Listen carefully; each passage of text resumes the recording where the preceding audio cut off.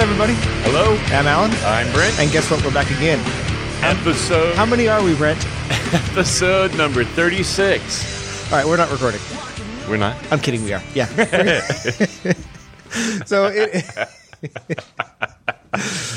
again, as the astute three will know, you record usually in the morning at 8 a.m. Yep. And it's a good time to catch Brent a little off guard. And Alan takes far too much pleasure in that. You know, I do laugh at the misfortune of others. Did you see the Taylor Swift? Whoa! I kicked the button on my chair and I just dropped about a foot. It was like a little elevator drop. I'm good now. Did you happen to see the Taylor Swift versus a treadmill?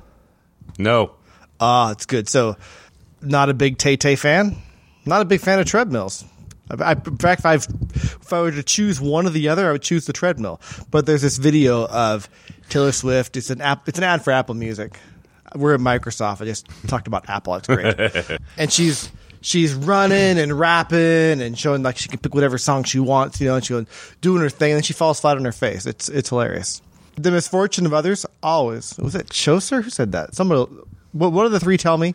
There's a famous line about laughing at the misfortune of others, and I laughed at Taylor because it was really done well. Honestly, if we take away all of our social filters and really think about it, I think we'll all agree that there's nothing funnier than watching somebody actually or accidentally hitting the coffee table with their shin. As long as you don't die. Yeah. As long as you don't die. So how many? 36? 36 episodes, and we have hit our 2-year mark. We've been doing this for 2 years, 36 times, saying the exact same shit. Over and over and over. And yet we have now multiple people claiming that they've binge listened to us. So there's only 3 listeners, Brent. Yes, they rotate through. Okay, good.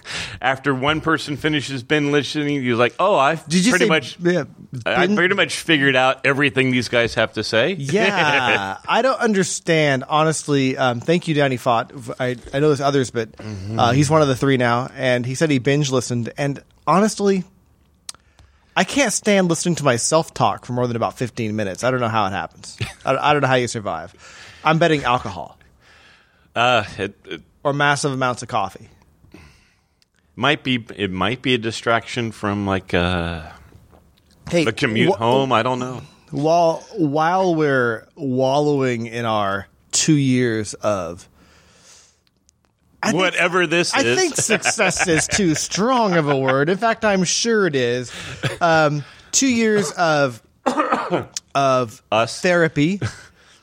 In one of the topics that was rejected from today's list, as the 3 know our process is, we get in the room and it's about 5 minutes writing some things on the whiteboard. We say, yep, nope. We order them, and then we go.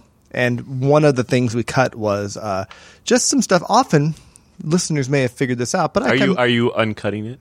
No, I'm cutting it. Okay. I'm just saying that they were there because I just need some therapy on this, and working through it with Brent in front of 3 people we can't see often helps me. So if we have not helped the 3 and the community, maybe in a way we've helped each other. Hug? No. Sorry. So, speaking of hugs, I got the nicest LinkedIn comment that I shared with Brent, and now I'm going to share. Hey, wait a minute. Wait, not yet. Did I ever tell you cliffhanger that I kind of invented a drink? Okay, no, but there's a story here. Please tell me.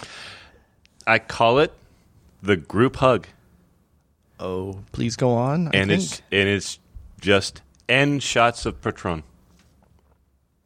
I love it. So that's so interesting. When you thought of drink, I thought, I really don't. I love wine, beer. It's IPA or nothing for me. I'm a Northwesterner. I love the bite of the IPA. But if I drink a hard alcohol,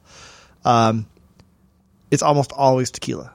Occasionally I have a gin and tonic, but I'm a big tequila fan, or mezcal. I don't know what a mezcal is. Mezcal is like this. It's still from agave, but it's a smoky. It's really good if you can find a good one, or really awful if you find a bad one. The swing on mezcal I found is a bit large, but someone at work yesterday, and once again, I'm proud of ourselves because we cannot quite get to that first topic without a tangent. But there's a tradition at Microsoft. I don't know who started, or even if it's really a tradition, but people bring in on their anniversary of N number of years that many pounds of M&Ms. Yeah, I don't know when that actually began. Because I didn't I've even been here hear for of it. 20 years. I didn't even hear of it till I've been here at least 10. And I actually started getting harassed for not doing it like the last 3 years. People do variations once in a while, and I've never, ever, ever done it. And someone yesterday had been here 11 years and brought in 11 pounds of M&Ms, and I thought, maybe I'll be a team player, and I'll bring in some on my 21st anniversary coming up this year. And I thought, because my 21-year anniversary at Microsoft is in June. Is it? Yeah. I hit my 20 year last year, so I'll be 21 years in June. Oh, I must be 21 now. Yeah, maybe. Because I'm like, wait a minute, I thought So it was because I have been working long. I am. Brent. the sight of Brent actually thinking is like freaky. You know, as it's like So I was- birthdays and anniversaries. As I get older, I I was just like telling a I don't story. even want to know them anymore. So Yes, I'm old. anyway, Go ahead. my story. Your listening time. I'm glad we didn't hug. This June I will have been at Microsoft 21 years, and 21 is the legal drinking age. So instead of M&Ms, I am going to bring in a nice bottle of tequila and doing shots to anyone who wants to come by my desk. Oh, but not that we drink at work. It'll be All the time. little teeny shots. If you go to, you have a Bevmo just down the street. We do here? Yeah, just up the street. Oh, I know where it is. Yeah. Yeah. I don't know if you've seen these things. They're called Twisted Shots with a Z. I really leery of pre-mixed drinks. They're not. No, they're these small little shot glasses, kind of Okay. like K cups, and in the middle of it is there's a divider, and they put in one beverage on one side and another beverage on the other side, and then when you shoot them, they mix, and so it's mostly not pre-mixed, but they're fun as hell. Some of them are really All right. good. That's actually Next time I go to a frat party, I'll bring one. no, go get a 6-pack. You can test them out at home with your wife, and then you go, hey, I'm thinking about getting, I don't know, what are you going to get? 21? Yeah. Anyway. See, I like getting good, like Patron. It's a sipping tequila. It's not a shotting tequila. It's group hug. It's a group hug. Yeah. All right. Oh, so anyway, back to the podcast. Are we still recording? Looks like it. Yes. Oh, indeed we are. So I got I got it. It came to my LinkedIn inbox, but I shared it with Brent. A very nice comment from a linker. What's it called? Someone I'm connected to. Yeah. That sounds very new agey. A connection. Connection. Chris George. He says, "Hey, Alan. I never thought I'd write a letter like this." No, oh, sorry, wrong one. Hi, Alan. I've recently found yours and Brent's A/B testing podcast, and as such, have found a new use of the 2-hour commute time in my car. Wow. 2-hour commute's a long time, and I feel sorry for that. But luckily, there's an hour we can do something else because our podcasts are usually You think under that's an hour. 2 hours one way? I don't know. Anyway, he says, and I say, I've been a tester for nearly 20 years, mix of automation, exploration, management, etc. Sounds like a lot of the three, and Brent and I. And I guess in the last couple of years have been struggling with working out how testers fit into continuous delivery teams. I've experienced the dev-tester dependency cycle, which we've talked about. I love that. Thanks for picking that up. Many times, and have been in denial that the tester role is the problem. Listening to your podcast and the explanation of the dependency cycle and the unified engineering teams, I love that he uses unified, not the stupid Microsoft Combined thing. Yes. So I'm digging. He gets our lingo. He does. Like he's really like, this is why I'm all tingly and happy. One of the three. Welcome. It's consolidated and validated many thoughts that I've been having recently and helped me adopt a more consultancy role in my current team to help the devs do more and better testing. So in a word, thanks. Keep up the good work. So thank you, Chris. Yeah, thanks, Chris. We love hearing that we actually do something. I don't say right again. I'm not really, Not helpful. totally wrong. My goal in life is one of my principles. I guess I wouldn't say goal. A principle is just to help people, and if I can help you, it's good for who I am. Well, we talked about it last time. People want purpose, mastery, and autonomy. Yeah, and furthermore, they do want those. We're still working on mastery. We're still huge fans of Dan Pink. Yeah. If you get bored of our podcast, just pick up like one of the Dan Pink audiobooks and go from there. So He's on The Hidden Brain quite often, which is good NPR podcast. I have to add that one. I have too many podcasts. I need to delete some. Anyway, I wrote back and I said, as I worry, I said, it's nice of you to say. I said, I worry that we're kind of beating a dead horse because, as Brett and I already mentioned today, we've been talking about the same thing pretty much for 36 hours now of over 2 years. But I say, I worry sometimes we're beating a dead horse. And he wrote back, nice guy, and said, I don't think it's a dead horse, so we're beating a live horse, apparently. Many teams are at various stages in this journey. He's been in a position where being able to react and ship tools quicker is important. For a number of years, it's quite easy. But however, seeing how you guys change track, from my perspective, are knocking it out of the park, regarding frequent high quality and reactive releases, is just inspirational for a massive organization. So, when he said change track, I'm like, wait a minute, is he about to give us a compliment on ADHD? That's how, I don't know if you're like me, but I'll have a podcast on in the car and then I'll think about something and I'll space out and I realized I haven't heard the last 10 seconds or 30 seconds or whatever. Time. So yeah, of course. So the bonus in our podcast is when it happens, you wonder, am I still listening to the same podcast? Because we change direction so often. And it's a positive thing with our podcast, a feature of our podcast. If you do zone out for that 10 minutes, you don't have to rewind. Absolutely correct. Yeah. This is like the Inception podcast. Really, it's a podcast within a podcast. Because our tangents have tangents. But they don't have tangents within tangents within tangents because we're too old and we'll just lose track.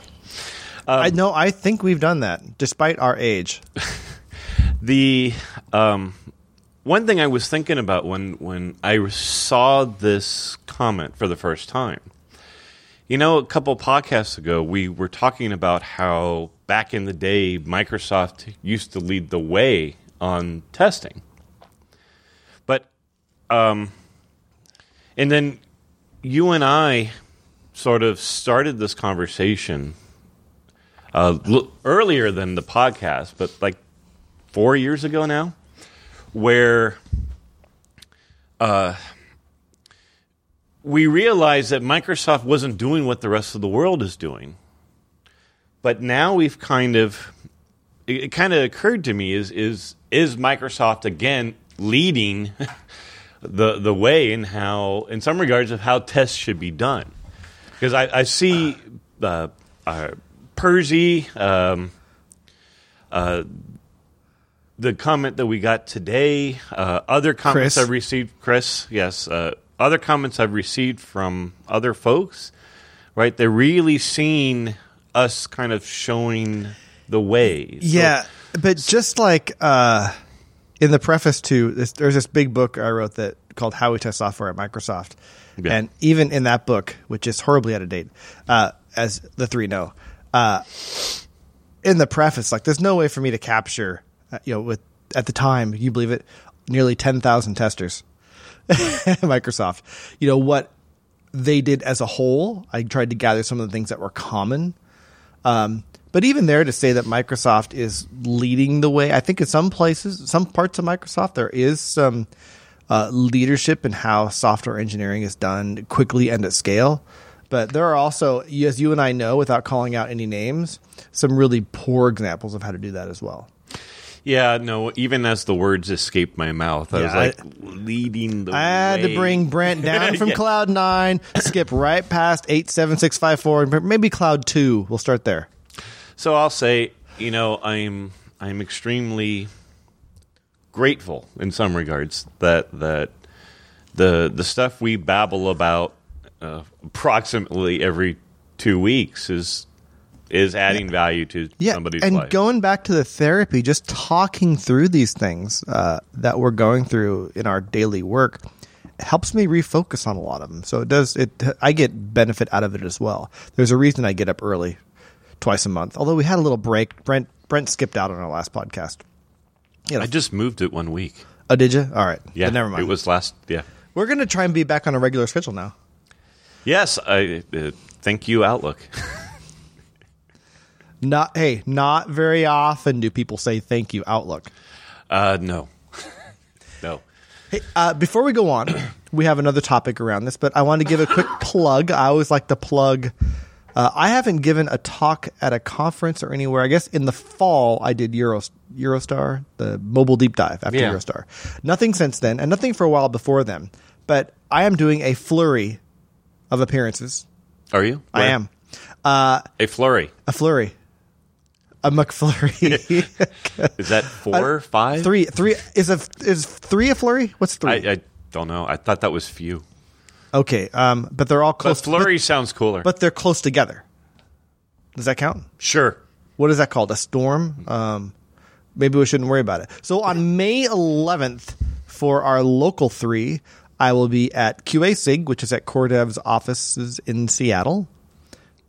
And I was worried they wouldn't want to do this talk, but Jamie Campbell, a former Microsoft, he gave a talk there about combined engineering in maybe a year ago, but it was in a way, it was a different version than we've talked about the unified engineering in my team. We did talk about it about a year ago after that talk. Right. So given my experience, it's always easier for me to give a talk if I can tell how much fun and really how good my talk is going to be by how quickly I can write an abstract for it. Okay. So I quickly wrote an abstract and I said, hey, I know Jamie gave a similar talk. If this is too much overlap, let me know. I'll do something else. But this is kind of what's top of mind for me. And what is the audience here? This is it's mostly tester people. It's the 3 people like the 3. Is it sort of an open space? It's an open meeting. Anyone can go? Yeah. Open space meeting. Anyone can go. And what did I call the talk? I called it Testing Without Testers. And I won't read the abstract here. You can go to qasig.org and check it out yourself because I didn't bring it up ahead of time. I don't want to search around on my computer while we're talking. But that's on Wednesday, May 11th in the evening. I'll talk in the lobby about how I've done things here on my team and a lot of Q&A interactive as my talks usually are. Is it it's going to be recorded? It'll be. I think they stream, not only record, they stream live. So check that out, yo. And then a few weeks later, I can't remember the exact date. I am giving a talk where the audience is a special interest group in Waterloo, Canada. I'm brushing up on my Canadian. I'm going to see how well I can do. I'm going to give the talk entirely in English Canadian. And that one, I think it's going to be a similar topic, but I'm going to do it. It'll be a little bit more broad. It'll be a combination between the talk I'm giving at QA-SIG and the keynote I gave at Star Canada last year about how Microsoft now tests software, making fun of my book and talking about some of the more sweeping general changes of Microsoft versus just my experiences. And then I come home for a few weeks, and then I'm off to Las Vegas, Nevada. You heard of it? I have. Las Vegas? I guess they have restaurants and these gambling places there. Ooh. And they also have a conference called Better Software where I'm giving do you know this? A 3.5-hour workshop on, do you know what it's on? Testing? What kind of testing? Exploratory. Oh, no, Brent. The 3 will be angry. Automation. How about A/B testing? Is it? It's on experimentation. And then I'm home for the summer after that with nothing else planned. But really, it's a large expansion of a talk I gave there last year, sort of at the last minute. So it should be a lot of fun. I'm so glad you played right into that. That was really good for me. It so much amuses me on so many fronts whenever you bring up you're doing talks on A/B testing. I'm sure you do it just fine. I'm like, Okay, why not? Go, Alan. You did a great job last time. Yeah. Thanks, Brent. All right. So, shall we start the show?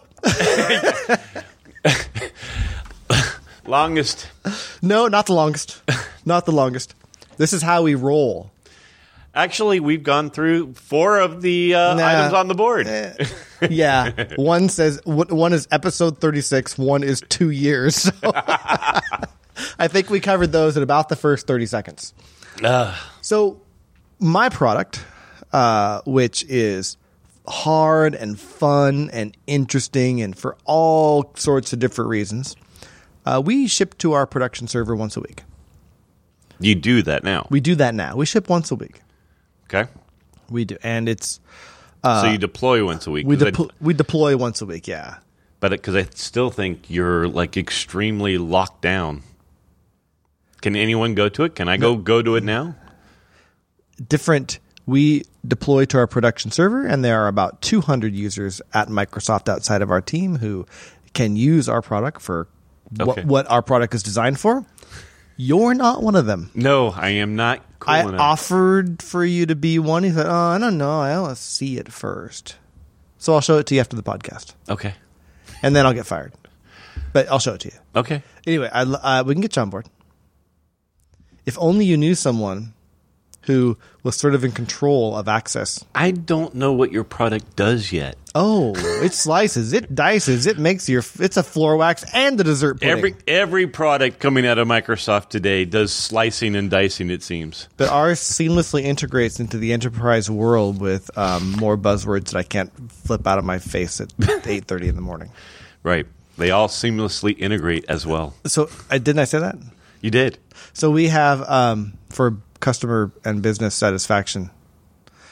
Anyway, our product. You forgot delight. God, we cannot get to the point. Like, if Brett and I are kidnapped, they have guns to our head, and they're saying, tell us where the diamonds are. So, did you know that diamonds are from carbon? And yeah. And carbon. This is about a baseball diamond, but I was at, it's like, oh my God. So anyway. So 1 week, you say? every week. And it's going well. But you know what, Brent? It's not enough. We're going to ship more often.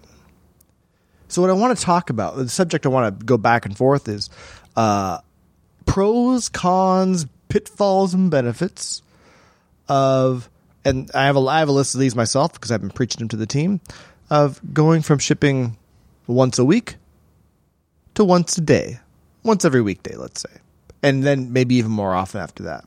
So what are the things, this could be a way too open-ended of a question for a Brent question, but as you've seen teams and your experiences as you've gone from shipping once a week to once a day or any sort of acceleration like that, what are the big benefits and the big challenges to doing that? And I have a big list myself, but I'm going to let you start.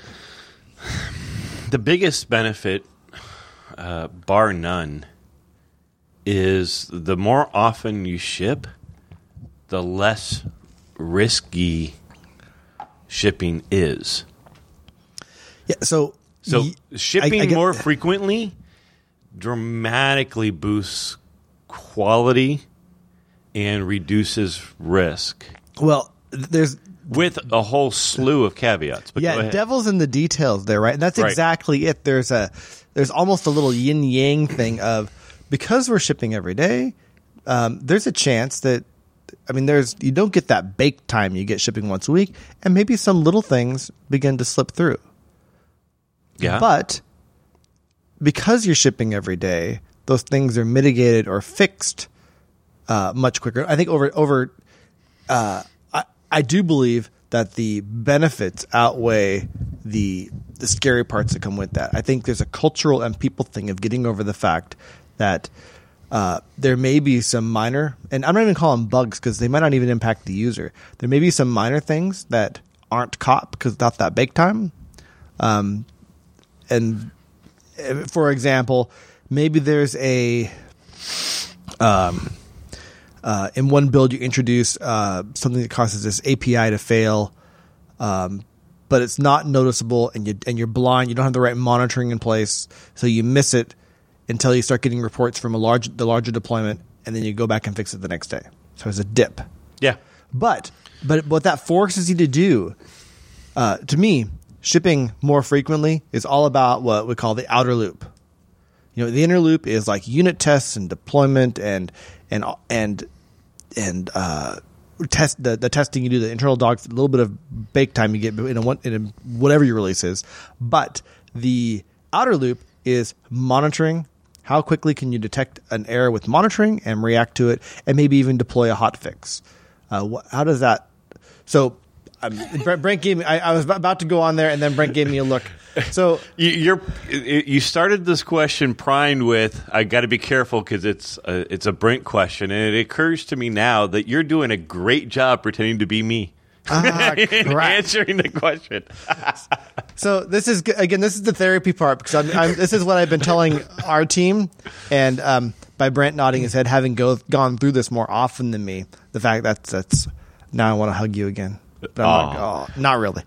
So I'm talk to me some more. So let me put my Agilist hat on. Right, do you ever take it off? Not very often. No. How about in the shower? No. Okay. All right, go on. It's water resistant. There is a great book. I may be forgetting his name, but Donald Reinertsen is the author's name. It's the title, I think, is Product Development Flow. Oh, Flow, yeah. Yeah. I have a copy on my bookshelf. Yeah. If you want to understand Agile, and there's only one book you're going to pick, that's the book. Because he goes through lots and lots of white papers, lots and lots of science, and evaluates which model is better. Okay, and now what you're talking about, going from 1 week to 1 day, is sort of the discussion of small batch versus large batch. From an Agile point of view, that's how we refer to it in the vernacular. Small batches, meaning you're constantly shipping small things, is significantly better than constantly shipping large things. Those of us in testing can recall. So, for example, the periods when there's a massive stabilization period and there's a code complete date, right? Well, and I'll interject there. There are teams I know of at Microsoft who, even within the last 5 years, have had a coding milestone where 3 to 5 months, I don't know how long, 3 months were spent where you write code. You don't stop. You don't get. This is flow also, because you don't want to get out of your flow and fix bugs, because you can use the 6-month stabilization period to fix your bugs. You're right. Now, and it's just a stupid process. So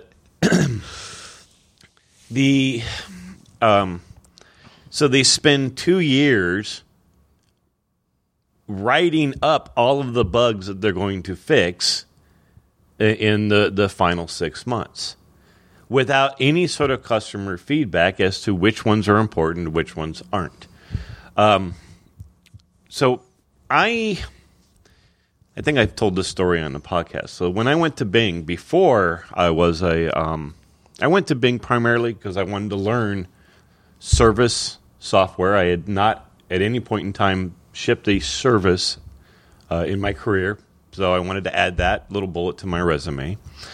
And at that time, Bing was known as the most agile team. Okay, so I went there. I studied up on Agile. I was not yet a coach by any means, certainly not certified in any way, and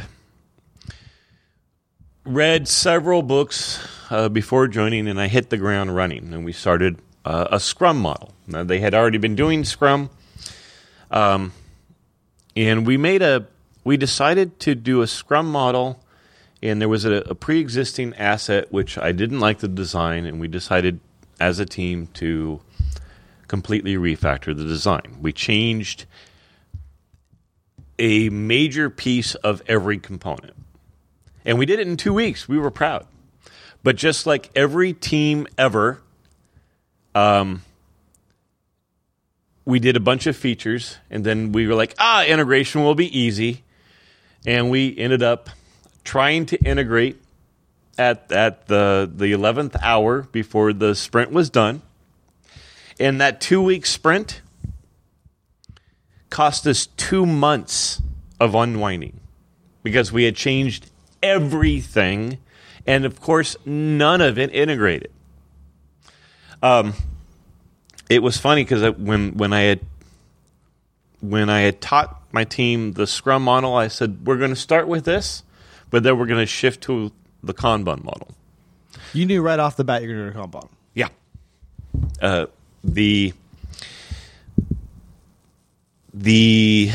I can't tell you why I knew off the bat. I just had forgotten. But if you had asked me back then, I would have told you. All right, put a pin. I want to come back to that in a minute, but go ahead and go on. So the team, after going through this experience, it was our second sprint that we had ever done. It took us 4 sprints to fix it. And after that, my team essentially revolted. They said, hey, we want to go with a Kanban model now. And the Kanban model is, one of the things is you don't do these massive integrations. You integrate one small work item at a time. And then everyone's spread out. So when I had a team of 7. There's a subtlety there that's important, though, because it goes back to batch size a little bit, or work item size. I'm having technical difficulties You with sure your are. doodad. I'll help you in a keeps second while you're dropping. talking. I'll fix it for you in a second. Stop playing with it, Brandon. No, I figured out. I'm Stop using playing gravity. Oh, great. Physics come to A/B testing. Yes. So the size of the ticket on the Kanban board. What's a Kanban cord? That's an interesting concept. We'll come back to that. One could be integrate. A ticket could be integrated? No, wouldn't be a good one. Or do you mean a column? No, a ticket.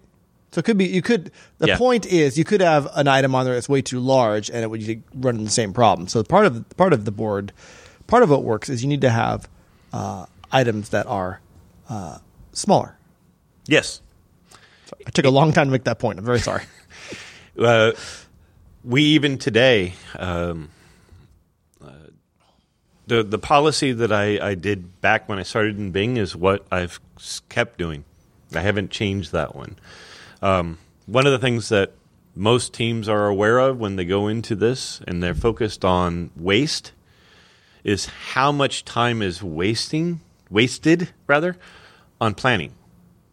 So the Kanban method, I kind of do, in planning I now kind of do a hybrid of multiple models. I think we talked about this 4 episodes ago. But the Kanban model is essentially saying planning is a complete waste of time. I don't know if Kanban says that directly. The Kanban method does. The one by Dave Anderson. So the framework called the Kanban method, invented by David Anderson at Microsoft, surprisingly. When I read that, I was surprised. I'm like, what? This awesome thing was invented here? He invented it here and then left, and then he actually deployed it and made his success in an entirely different company. Anyway, basically says as long as the work, everyone agrees, there's an 80% chance that it takes 2 weeks or less, good, planning done. And that sort of lightweight model works. It works very well. Because it'll get caught in the next phase, which is sort of an analyze phase where you have to deconstruct it into the work. And we don't let the ticket move on if that person or the people who review, if any of them believes, dude, there's no way you're getting this done in 2 weeks or less, then it gets broken down into different tickets. Okay, so what are your columns? I actually want to dive into Kanban, your use of Kanban here a little bit. What columns do you use? The columns I use are, the first one is analyze, then it goes into engineer, then it goes into release, then customer validation, then done. Okay. Okay. So they come from the backlog into analyze. These are things we... Oh, and yeah, there's backlog, then ready. Sorry, ready is the very first one. So these things could be analyzed.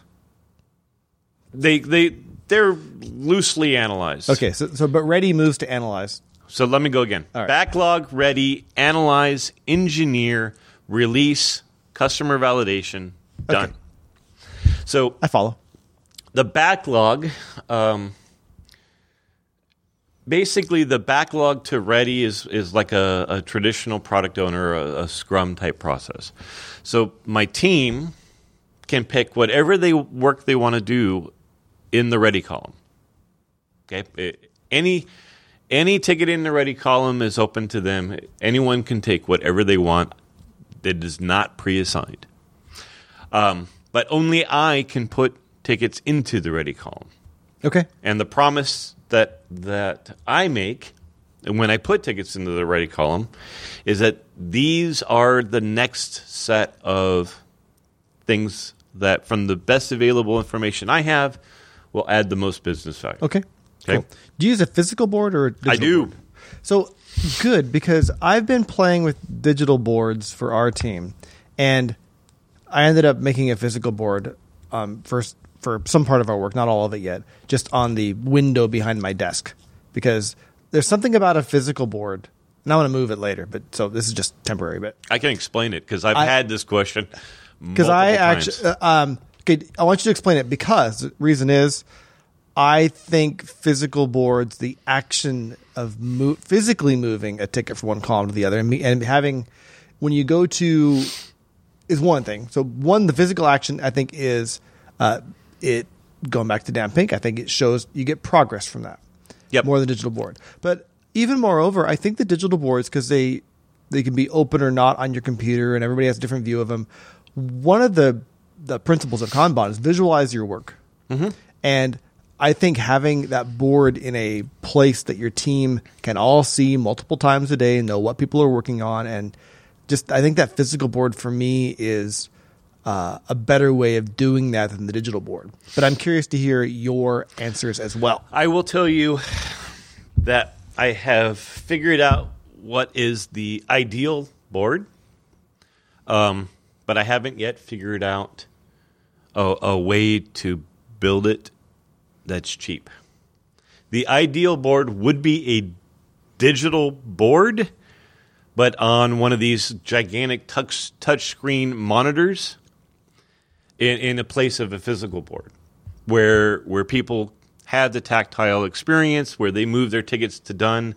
The reason why a physical board is more powerful is because of the social influence. The fact that you have a physical board requires you to have a regular stand-up where everyone gets together, forces transparency, forces knowledge sharing. Yeah, to me, the transparency is key there. It encourages, I don't say forces, but it encourages accountability. I know, and people are built, it not only is accountability, but it also allows people to have recognition. So there's the negative thing, like, hey, Alan, I see you have 5 tickets. All of them are over SLA, which in my vernacular means you've gone beyond the 2-week limit, right? So there would be 2 crimes in there. You're multitasking, and everything's over SLA. So I'll interrupt for a second. So when I think of Kanban, I think of 2 main principles. One we spoke about before: visualize your work. Other one is limit your work in progress. As a manager, how come you let me have 5 open tickets at once? What's your deal? that's actually the thing that's also cool about Kanban is it does support autonomy. So if you have 5 tickets in flight, you made that call. Boy, I was stupid, huh? Yeah, I will if I'm the what we call the agile coach, which kind of takes on the role of like a scrum master, but it's Kanban, not Scrum. If I'm in the scrum master role and I see you doing that, whether or not you're my employee, I will give you crap about it. Alan, all of these tickets are now over. It's because you're multitasking. I want you to pick 3 of these tickets and hand them off right now. It will, like, right during stand-up. But Brent, they're almost done. They've been 90% done Great. for a couple weeks each. Great. Yeah. Then that handoff should be easy. God, where was I going? I don't know. Oh, so the ready column. So you said visualize your work, limit WIP, limit work in progress, Right. And the other one that is just super critical is pull, don't push. You're looking at me puzzled. No. I get it. Okay. So the ready column itself will have a WIP. Because some teams, when they first roll this out, they just make their backlog and the ready column the same thing. Oh, yeah. And I go, no.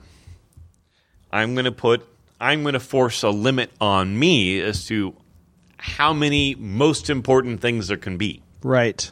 Right? So putting a WIP on the ready column forces people to say, I don't know if you've ever heard of this speech, but back in the old days, the first decade we were here, I heard it all the freaking time. The tyranny of or. Yeah. Which is essentially an enablement argument to say, hey, multitask and don't incur any cost.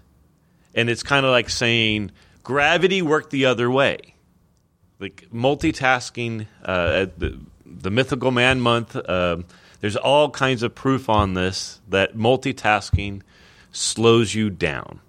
It isn't free. Humans cannot context switch freely. Anyway, where do you want to go next with this? We have now officially gone from tangent to tangent to tangent, and now I'm lost. It's AV Inception. So we were talking once upon a time about shipping more often, and yes, and I'm a big fan. I'll just kind of steer us back here.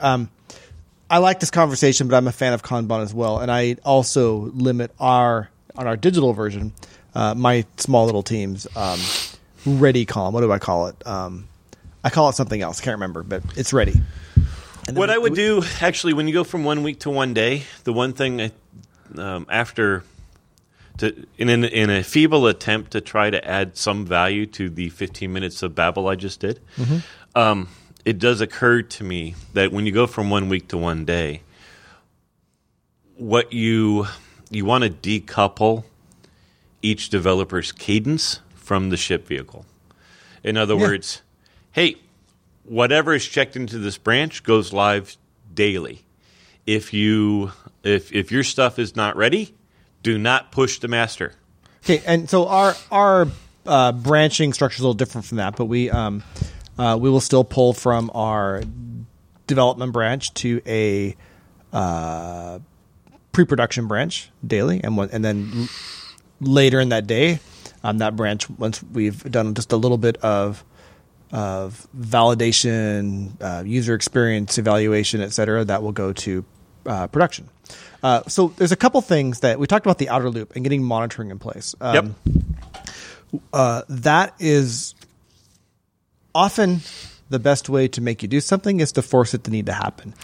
I'll be open. We don't have the outer loop we need to be able to do this. So there's going to be a pain point as we do this. It goes, oh, wait, we're blind here. We need to make sure we have the monitoring here. So I'm willing to take that risk to force what I think that important monitoring, which good monitors are, to me, equivalent to good tests, to force those to happen. So one of the things God, how many years? Are you going to tangent? Because I had more to do here. No. Okay. So my variant of Kanban, right? I listed off the columns that I used in that variant. Is this a retangent? No. Okay. Okay. I'll be quiet. If you remember, my columns, we released, then it went to customer validation, then it went to done. What that customer validation does to a team is you can't call your ticket done until you've proven by whatever means you have available that the customer is now getting the value intended out of your ticket. Right? So in this particular case, if you go to daily, so let's say I work on your team, we're shipping daily. I just finished what I believe is my feature. I released it. It is now in the wild. I can't move that ticket to done. I can't work on the next feature or bug or whatever until I have proven to you, the guy taking the role of the product owner, that it's doing what we believed it's doing, which means I have to have telemetry or I have to have a customer to go interview, which are the two most common ways of doing customer validation. There is a team at Microsoft, the SQL Server Reporting Services team, which I used to work on. So I taught them this stuff. They're about to ship, and my team is one of their customers now, and I'm finding bugs or feature requests, and now they're giving me what we call a CV, customer validation, a CV request all the time. Hey, Brent, can you CV this? Here's our build, blah, blah, blah, blah, blah. So it's fantastic. It gives me the opportunity as a customer to say, no, that is not what I want. Right. It leads into experimentation a little bit, because one of the things we do is when someone has a new feature, we have a very simple mechanism, what we call feature flags. Put the feature behind a flag, meaning it has to be turned on explicitly, and we can do that for a subset of users or for all users. It gives us a way to not, like, here's a brand new feature that may be disruptive, turning it on for everyone at once may not be the best idea.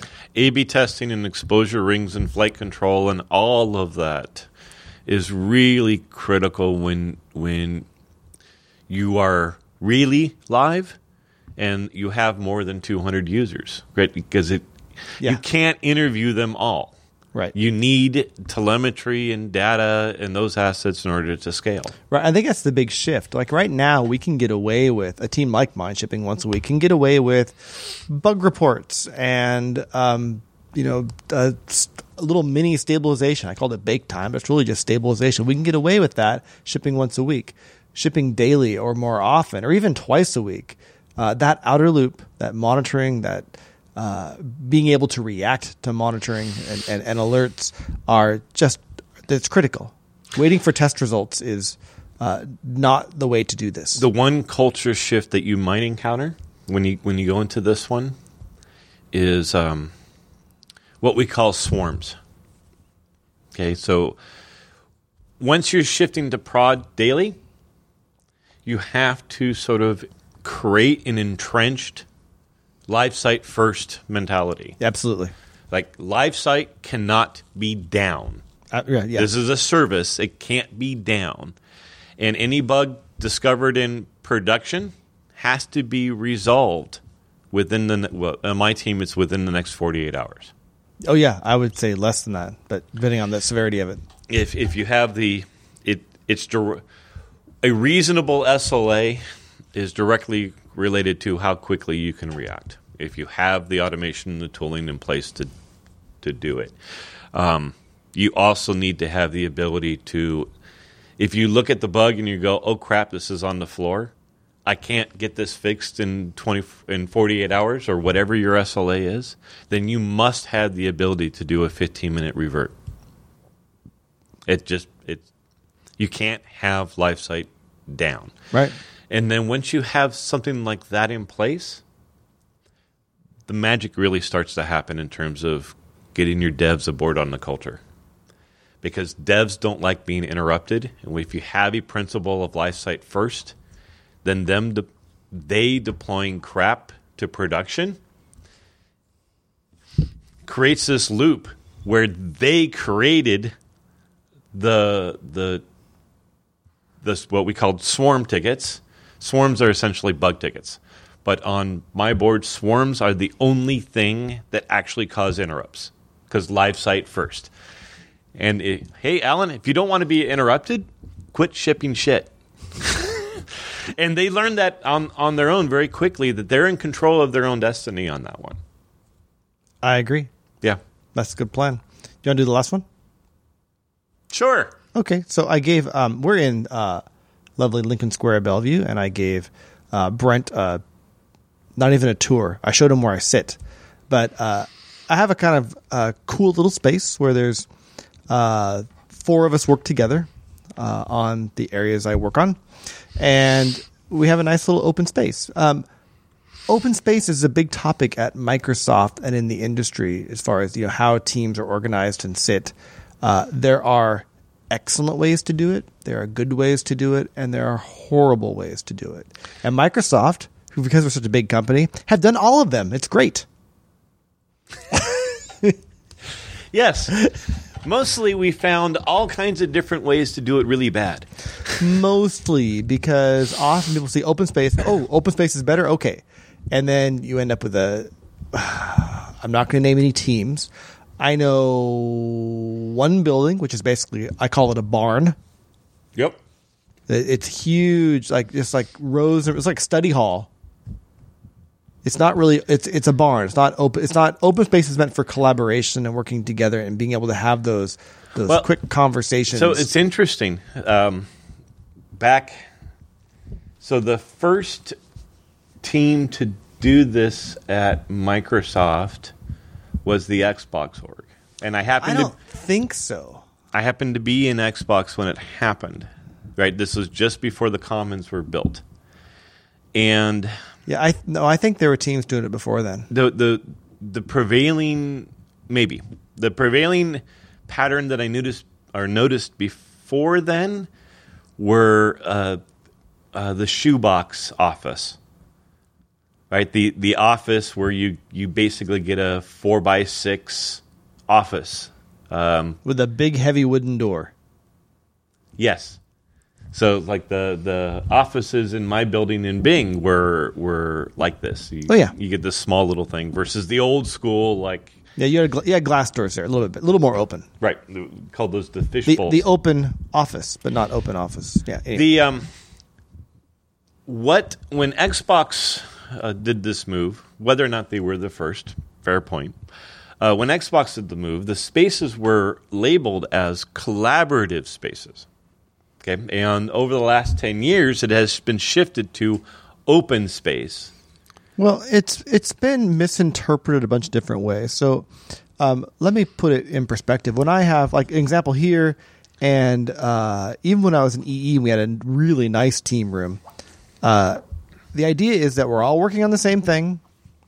We have an area where we can work by ourselves, an area where we can work together. And those things, I think, are important. Where it's been screwed up in translation, and I don't know about other companies, but I can talk about Microsoft, is 1, the barn, but 2, there's been a few buildings remodeled for open spaces recently, and I have a colleague, for example, works on a team in one of these buildings, and it's a big, they have rooms that hold, and to me the ideal team room size is, less than 10. I like 4 to 8. It should be able to fit one whole team plus whoever the manager is. Yeah. That sort of scope. It should be a functional working team. All right. So and maybe it could be a little bigger. But there's a lot of these open space rooms built to fit 18 to 20. Which I think is a little large. I don't think it's too large for a team. Maybe if it's all the same team, it's all right. But the problem is they don't have teams this size. So he's working on the 6 people that he works with are all together, plus some random PMs and a few other people. They just kind of shove people in and go, oh, here's an open space. But they're not working on the same thing. They're They're two different, Yep. or 2, 3, sometimes 4 different projects going on in one open space, which is, I think, not cool. It creates an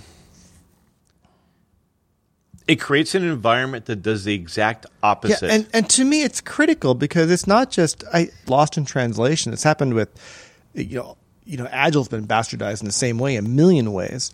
But if you look at the open space, I think it's a very powerful thing that really, really, really works unless you totally screw it up by not paying attention to the parts that actually work about it. There were actually, so when this first started, right, there was a study that came out, and I no longer remember who, but it came out around 2003 that showed, back then, Valve and how they delivered software was and you can still on today go to the internet and find a copy of their the Valve Employee Handbook. I love it. That, hey, you come in, you check out a desk, you move your desk to whoever you're working with, and you get stuff done, right? And that study showed essentially that these open spaces improved productivity because they improved collaboration. Mm-hmm. Okay, and that, in my belief, I don't know if it's true or not, but in my belief, that's what kick-started this Microsoft move. I don't know if it's that employee I don't know handbook. either. That's not it either. It's more of, open spaces are good. The college kids like open space. Let's see if we can not do any more research. That's what it is now, but it wasn't what it was then. Yeah, I'm blown away by. In 2008, there was a study done by MIT that said no, actually, open spaces is not what creates collaboration and productivity, but fungible spaces. The ability for me to go to a particular neighborhood, change the wall structure such that, so imagine this one neighborhood you're talking about with 30 people in it in 5 different teams. If I can change the wall structure such that now it's just me and my team in here until we're done with this project, and then we'll take the walls and we'll put them wherever these walls go. Yeah. Right? And MIT has this famous 2 or 3 story building where they can reconfigure just about everything. And it's the ability to have the environment shift actually boost collaboration and productivity. Mm-hmm. The other thing I'll say, Agile helps a lot as well. The joke I would tell people, and it's not much of a joke because I've had it validated multiple times. Most of these open spaces, what ends up happening is people go to it and they rebuild their office world in the form of a $75 pair of headphones. They're like, I will filter all of you people out. See, noise-canceling beauties. What I discovered in my last move to open space, and apparently my building, the one I'm in right now, is slated for conversion, the beginning of the conversion in the next couple of months. So I'll be in a new building sometime soon. My team, when we moved in our last adventure, we moved from office world into open space, but I had been working with the same set of people for a couple of years before we did. And I warned them all. I'm like, no, this is open space. It's not collaborative space. It becomes collaborative space based on how we use it. I preform that. When we moved in, actually, one of my employees, who is no longer one of my employees, but still one of your mentees, came to me and he said, Brent, have you walked around all of the other neighborhoods, which is what we call these open space environments? And I said, yes, I have. What's your take? And he's like, in comparison to ours, they're like graveyards. So you got a whole bunch of people, and there's a practice where they actually create rules around silence and turn it into like a library in the middle of a funeral. Whereas my team, we had been practicing Agile. We had learned very quickly the benefits of collaboration and knowledge sharing. So when my team moved into this environment, we were still kept together, and it was a freeing experience, not a trapping one. So and that's the key. I'm looking at the clock. We have to wrap up here, but moving to an open space doesn't make you agile. But an agile team Or collaborative. Matter of fact, doing it wrong will do the opposite. But an agile or collaborative team can take advantage of that open space. Right. And you that's so yeah. Stop doing it wrong. Do it right. That's my advice. It's like buy low, sell high.